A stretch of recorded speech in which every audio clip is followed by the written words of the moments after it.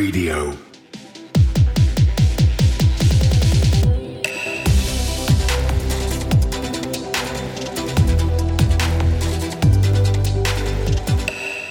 All right, what's going on, everybody? For Cryptocurrent, I'm Stephen Miller, and you are watching The Aftershock, our weekly show where we get you caught up on all things Web3. As always, on these Aftershock Wednesdays, I'm joined by my co-host, Richard Carthon. Richard, how are you doing this week? What's up, everybody? Doing great. Just wrapped up our inaugural AGME. Austin's going to make a conference. Went really well. Our panelists did an amazing job. All the speakers were great, and the attendees were magnificent. Came out in full force. A lot of great networking, a lot of good new relationships made, and a really fun after party downtown in Austin as well. So feeling great about that. Crypto market's also pumped up in the last week for whatever reason. I mean, we're talking a market cap that went from 920 billion all the way up to over $1 trillion. Pretty drastic change in the last week. So feeling pretty good. How about yourself? How you feeling? You know, man, I am, let's just say, a little tired. AGME took a lot out of me, but I am here with one job in mind, and that is to make sure that all of our listeners are informed as to what's going on in the crypto markets and up to date with what's going on in Web3. So I'm going to stick with that goal in mind, work through it, and get past the conference fog.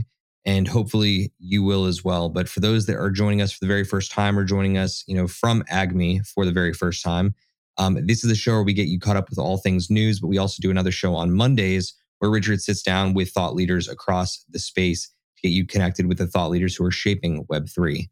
But for right now, we're going to jump into this show, and that is The Aftershock. So let's get it. The Aftershock. And at the top of the Aftershock lightning round this week, we have FTX.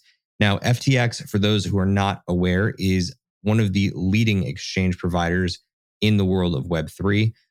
They are a centralized exchange, and they have been on an absolute tear when it comes to things like acquisitions and even with developments of their own. So they have had a recent announcement saying that they're working on a stable coin. And this, of course, comes right on the heels of Near Protocol's stablecoin officially failing. So it's interesting to see that we've got them entering the stablecoin wars along with Binance and USDC. But even more interesting is the fact that Sam Bankman-Fried, the CEO of FTX, has come out and pointed to Coinbase as a potential acquisition target. Now, that is no small piece of news, Richard. When we talk about SBF's acquisition spree so far, it's been offshots, right? It's not been massive acquisitions. There have been some that have been, very surprising, especially when it comes to buying up a lot of Voyager and that company's assets after Voyager collapsed. But this is FTX coming out and saying, we're going to buy the largest retail exchange known. So I'm curious what your thoughts are on this before we get into our last piece of FTX related news. So some people who are listening to this are like, oh yeah, it makes sense. Of course, FTX will want to get acquired by Coinbase. No. It is the exact opposite. FTX is trying to acquire Coinbase, which I think is freaking hilarious because FTX isn't nearly as big as Coinbase as far as user growth goes and everything else. However, where it could still work, it just goes to show how much cash flow and I guess just through strategic investments and other things that FTX has a path to seriously give them an offer that they can consider. FTX is a force to be reckoned with, and they continue to push the envelope forward. So I really think FTX has a path to becoming the premier exchange in crypto, and they're really trying to buy their way to the top. Now, Richard, is it a fair assessment to say that Coinbase may be the number one exchange in terms of serving the consumer markets and retail traders, and FTX right now is the leader in institutional crypto investors? Or what's your read on it? Would that be the reason why SBF would go target Coinbase to go, I guess, grab a hold of the entire retail market? Is that kind of the vibe here? I think they're going more after the retail market, and they're also going after the fact that because Coinbase has already put as much money as they have into an NFT marketplace, they can also get those assets as well. So not only are you going and acquiring new users, you're also acquiring a significant amount of compliance as well that they've already figured out, and other things that are all amazing assets that Coinbase has done a lot of the legwork for. Yeah, there's certainly a lot to this story to keep an eye on. But now we've come into the final piece of this FTX news week that was, and that is that FTX recorded roughly $936 million in short liquidations last week. Now, it's no secret. We saw the market, boost up across the last week, and that was largely on the back of a mass of liquidations across the entire market. Now, 936 million is no small amount, right?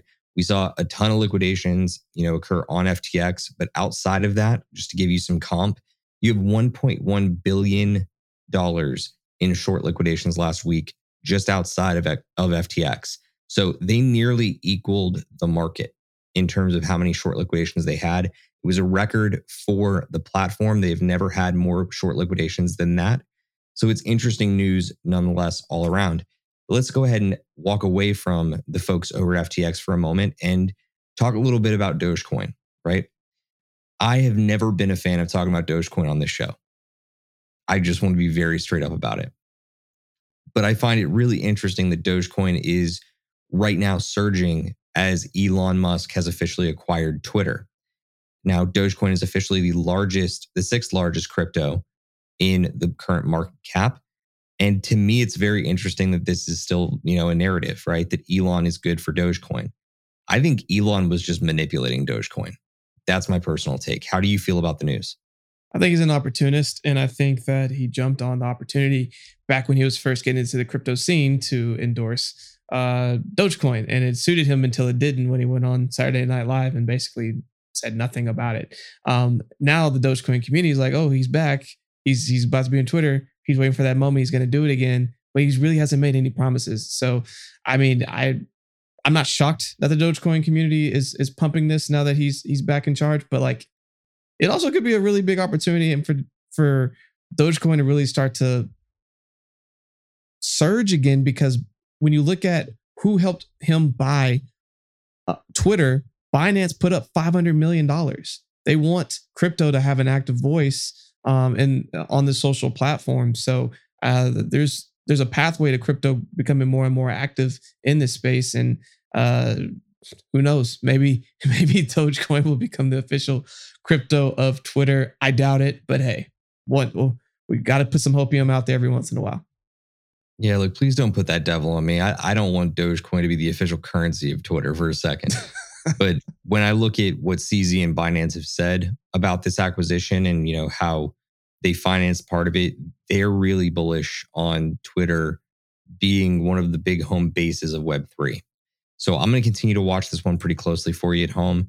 But it's also interesting because it comes right at the same time as Twitter is starting to integrate some wallets. So we'll be talking more about that a little bit later.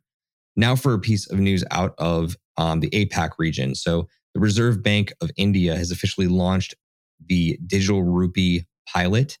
It is going to be a program they're running throughout the month of November. And it seems like it's a promising piece of international news after India's, crypto policies have been unpredictable of late, right? They continue to kind of do these back and forth flips, just like China. So what do you think of this one? Why is this a big story? It's a big deal because they're embracing digital currency. Now it is a CBDC, so obviously they'll be able to track a lot more of it as a government, but they are becoming more open to the concept of digital currency. And I think that as huge as India is, if they're able to launch this and have success with it, it could set the framework for a lot of other countries that are out there trying to get a lot of this figured out. So I think this is huge news, and it's one that I'm going to be watching pretty closely. Yeah, it's definitely one to watch. For me, I don't get that jazzed up about CBDC news, so I want to go into this next story because it is big. So Google is launching a managed node hosting service for Web3 development. It doesn't get bigger than Google. Like, fine, the nation of India is big, I get it, but this is a global internet provider and search engine. Okay, like for them to start opening this up, mirrors to me how Amazon became the leader in, the AWS marketplace for, cloud services.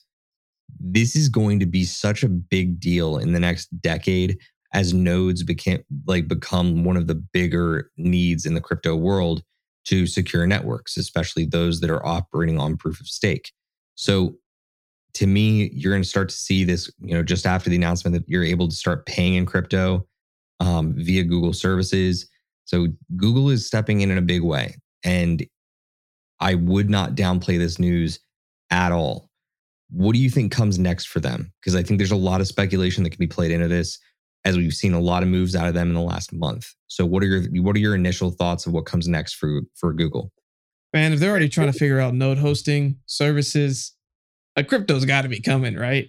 Because if they're figuring out the infrastructure play here and they eventually figure out like, oh, wow, we could be doing this ourselves. And then we're making people use our native token for all Google services or whatever and giving discounts, man, that they're figuring out the infrastructure like they always do.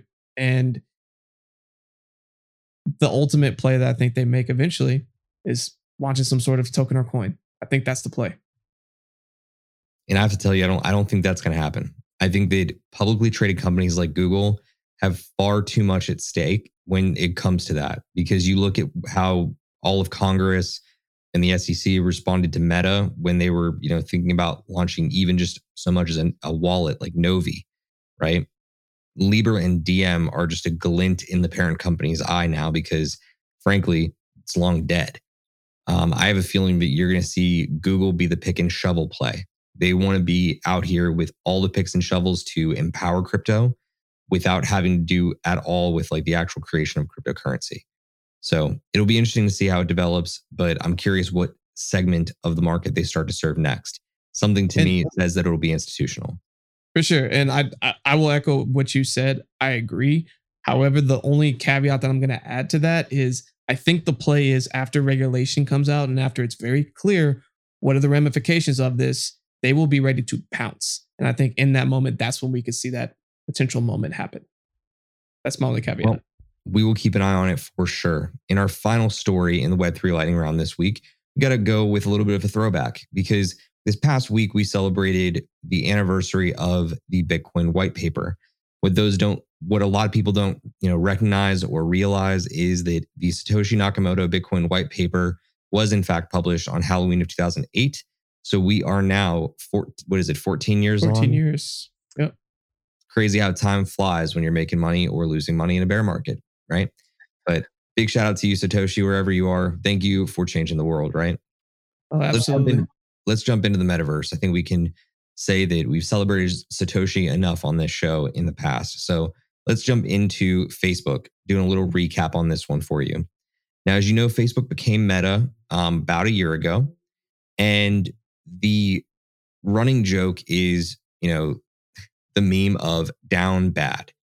And it doesn't get much worse than how down Meta is right now. So year to date from their change, they are now down 72% as a stock year to date. Is there hope? Will this reverse, Richard? Talk to us. I think there's hope. I just think that it's ironic that in the same fashion, when you see a bear market happen in crypto and you see 60 to 90% retracements, you're seeing this happen in the stock market, right? Which is crazy. Facebook was one of the largest corporations in the world and greatly benefited during COVID and all of these other things. And Mark Zuckerberg, the CEO, has put such a stance in the ground at a conference back in October 28th of 2021, where he's changed the name to Meta and said that this is the future and sold, all his, constituents on like, this is where things are headed. It's going to be hard for him and Meta to stay in that conviction if they can't reverse course, let's say in the next 6 months. I don't know. I mean, it's basically been a year since this announcement, since everything else, but I think they got like 6 months to really try to reverse course in this. And what's even wilder is when you look at the entire tech industry right now, if you go back to what happened in the .com bubble, you're seeing a lot of the same things happen for year to date. Stocks going down, and all of them are pretty much in tech stocks, where you're seeing anywhere from 65 to 75% retracements from all-time highs. So there's a lot of correlations. And another reason why you got to pay attention to the macro to see what's potentially happening to crypto as well, and why there's correlations in prices. That's why people say when in doubt, zoom out. I think Mark is not very worried about being down 72%. We've seen the market go, up and down and all around, and it's going to continue to do that, folks. It's not like news. I think that if you're looking at it from an opportunistic standpoint, Meta's metaverse hopes are very much alive, and they will be alive as long as the metaverse itself is not regulated out of existence. They'll have a centralized play, but it's still very much so on the horizon for them. They've got quite a lot of development to go. They've got a lot of people to win over, but we will keep an eye on it for you here at Cryptocurrent. In our next story, we've got Reddit, Alexis Ohanian's former company. They just launched avatars as NFTs like a week ago and went on to generate $2.5 million in a day in a bear market. I don't know how that's possible, but this was all after they launched an in-app wallet for their users. And I love a lot of little details about this story. It really is fascinating to me to see how they're going about this and how they're implementing, because they onboarded more people in a week than OpenSea has onboarded into NFTs in its lifetime. Like it's insane to me. So out of curiosity, you've got these avatars out there now. Do you see Reddit taking some other progressive step forward? Or why is this such a relevant move? What's amazing about this is Reddit has a huge ecosystem.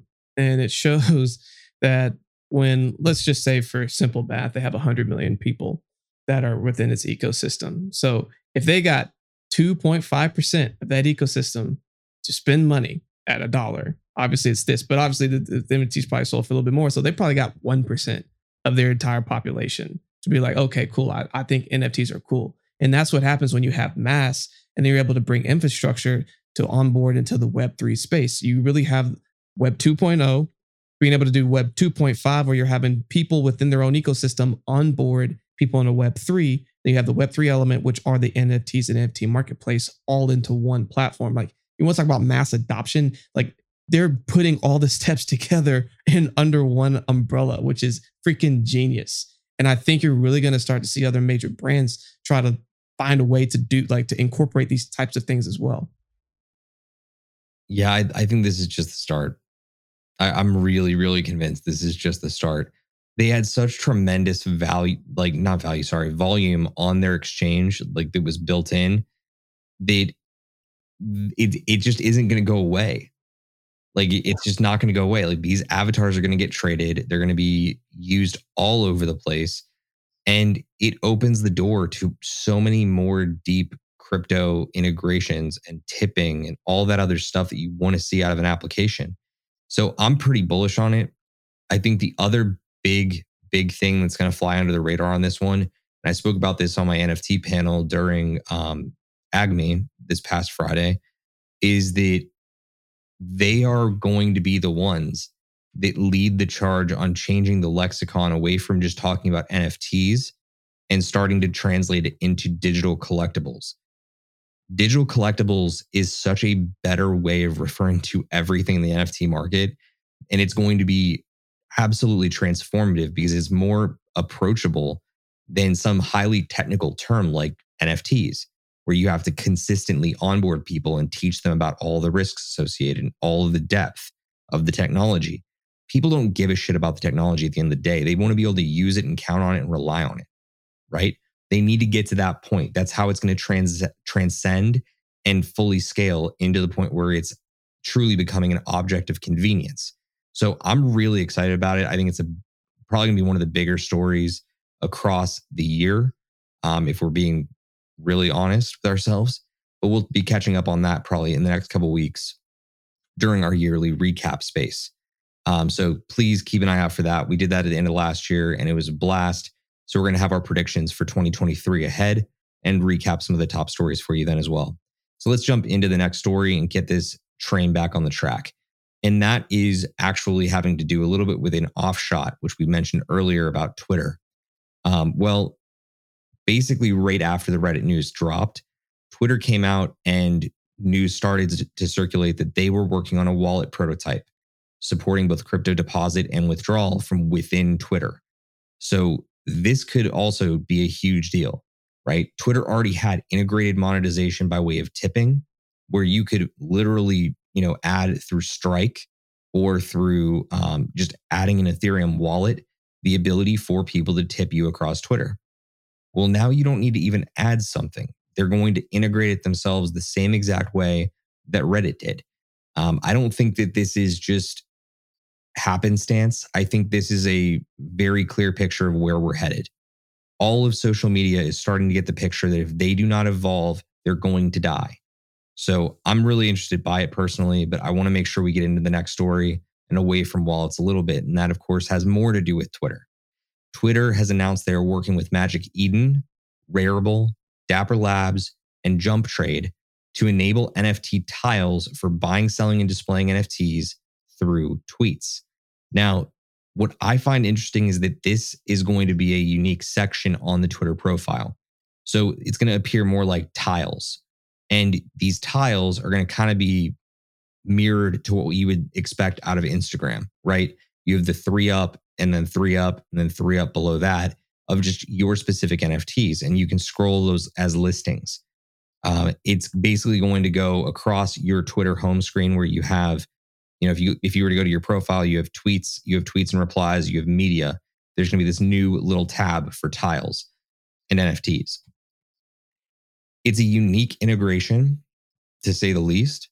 But what's really, really bullish about this to me is that just based on who they're working with, it goes to show that they're expecting to integrate NFTs from all platforms. Okay, Magic Eden's on Solana, Rarible's on Ethereum, Dapper Labs has the Flow blockchain. Jump Trade exists somewhere outside of that. I've never heard of Jump Trade, but it's really bullish. It's really bullish news. And I'm really excited about it because they're going to start out with Ethereum and they're going to bring it forward from there. Richard, do you think this has as big of potential as the Reddit deal, or is this something that's just comparable? Oh, absolutely. One of the things that Elon came out the gate saying is like, we got to find more ways of making money than pure advertisements. Like the only way Twitter makes money right now is through ads. So how do you start incorporating other ways for revenue? Oh, let's come out the gates and figure out how we create an NFT marketplace where crypto Twitter lives anyway. And so you can start to capture some of that market share and everything else. Like Twitter's about to be so different. Like a year from now, we're going to look back at this and be like, man, we just had no idea. Twitter's about to become a very, very different platform. I mean, what do you think it's going to look like? I mean, man, I think it's going to be extremely crypto friendly. I think you're going to definitely get more people who are able to express themselves however they please. And I think that is going to deter some major money that's being spent via advertising as money starts to get pulled from the platform. So I think you start to see the dynamic change on Twitter generally. And I think you start to see subsets of Twitter and even more so than what you do today. I think the crypto community will continue to thrive in a lot of different ways. But I think that it's really going to be one of the first mainstream platforms to really embrace moving towards Web3 as opposed to just staying in the Web2 world. Yeah, I'm going to be really interested to see how it takes shape. There's a lot about the moves that Elon wants to make that on the surface seems like it's going to be good. But then on the flip side, I find myself really, really skeptical because I know that a lot of the decisions and the moves that he's made in the past have had really shady undertones. So I don't know what he really does imagine. I don't know what it's going to mean, but it makes me think a lot. And I really hope that it's genuine, that he wants to make for a more, freedom of speech friendly platform, because it should be a place where people can come together and have a platform and have a voice without some type of censorship just because they want the algorithm to be a little bit more complex and complicated. But let's go ahead into our final story for last week in the metaverse. And it's a fun one. So I'm going to really enjoy this one because I think there's a lot more to unpack. DC Collectibles and DC Comics have officially announced they will be getting into the metaverse via NFT Comics. Their first release will be the 1939 Superman #1 that they will be releasing as an NFT. Now, this is, of course, coming from a very copycat position. Marvel has been dropping comics through Vivi for months now. Like, it's been a minute. Do you see this as another copycat player? Is this them legitimately caring about moving their IP into Web3? I'm calling copycat. I want to believe that there's more to it, but it feels like everything digital for DC has just been an elaborate copycat. And I don't agree with it. I don't endorse it. I'm not going to buy it. I'm just not. Like, I think that, yeah, DC has some historical significance as a nerd. I'll give them that all day long. But when you are just doing exactly what your competition is doing, it doesn't show anything novel. I want to see the comic book game come into Web3 so that these stories can be immortalized on the blockchain. Yes, all day long. But at least say that there's going to be some type of like special features, or like there's going to be some like additional like content unlock that you'll get by owning this, edition of Superman #1 that you wouldn't have gotten otherwise. This is just them directly ripping off of Marvel. Yeah. And eventually we're going to get to the point where it's going to be directly compared to The Simpsons, right? There's this constant trope in all of animation that no animated series is ever going to do anything that like is truly novel or original because, quote unquote, The Simpsons did it. It was, mocked in a South Park episode long time ago. Yeah. I think that we're going to get to the point where it's like every other comic, company or every other animated or, little like universe like Marvel with superheroes it's just gonna be like Marvel did it. They're the ones that led the way. Not that like we need to dive into this too much further, but like, do you think there's a path forward for DC in the metaverse or what? I think there's a path forward. I just think they got to be original. I think they really got to like map out something uniquely different that they can pair to this opportunity. But what they're doing is just super safe and basic. And again, feels just like a copycat. So I just can't. But I do want to take this quick moment because you brought it up to sidebar to The Simpsons for 2 seconds. That writer is a time traveler. You heard it here first. And I'm going to stop there. See, God, dude. You can just open that up. Look, fine. I'll admit, I think Matt Groening is absolutely a time traveler as well. But of all of the different conspiracy theories and things out there, like you just have to hope to God by the end of this week, the Philadelphia Phillies have not won the World Series. Or we are guaranteed for financial crisis. Because that's one of my favorite narratives that's going on right now. Like it's not a time travel narrative, but it's like the historical bias of it all is just, it's staggering. I think we talked about it 1 or 2 weeks ago on the Aftershock, but the fact that the Philadelphia Phillies, every time they've gone to the World Series, have consistently led into a financial crisis when they've won is just a little bit too real. It's way too much of a coincidence. It's insane. I'm just sitting here like, man, the Astros just needed to take it to them. And I think the series is tied at 1 right now. I don't think we've gotten to game 3 yet. And man, it just scares the crap out of me thinking that like they came from behind in game 1. They, walked off in the 10th inning. I'm not going to say that on the cast. We're in a very bad position. If the Philadelphia Phillies win the World Series, we're in an even worse position if DC Comics doesn't figure their shit out and stop copying Marvel. And that's what we do here on the Aftershock. We tear it all down for you. So if you guys enjoyed this episode, do me a favor, drop the episode a like on YouTube. We drop these episodes every Wednesday. We, of course, also put this out through our podcast platform. So wherever you get your favorite podcasts, you can listen to the Aftershock and our interview series that drop every single Monday. Of course, if you want the full recap from Austin's Gonna Make It that we had last Friday in Austin, all of those panels were in fact recorded. We will be dropping those very soon. here on the Cryptocurrent YouTube, as well as on the podcast. So make sure you are either following on your favorite podcast platform or subscribed over on YouTube. That should be about it for us this week for the team here at Cryptocurrent. Richard, do you have anything you would like to share with the audience about the interview that you've had this week? Yeah, so this week we talked to Trevor Levin.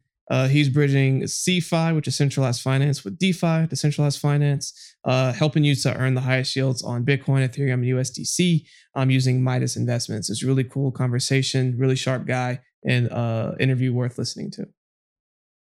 All right. And then look, one final piece of news for you, and this just came across the wire for us.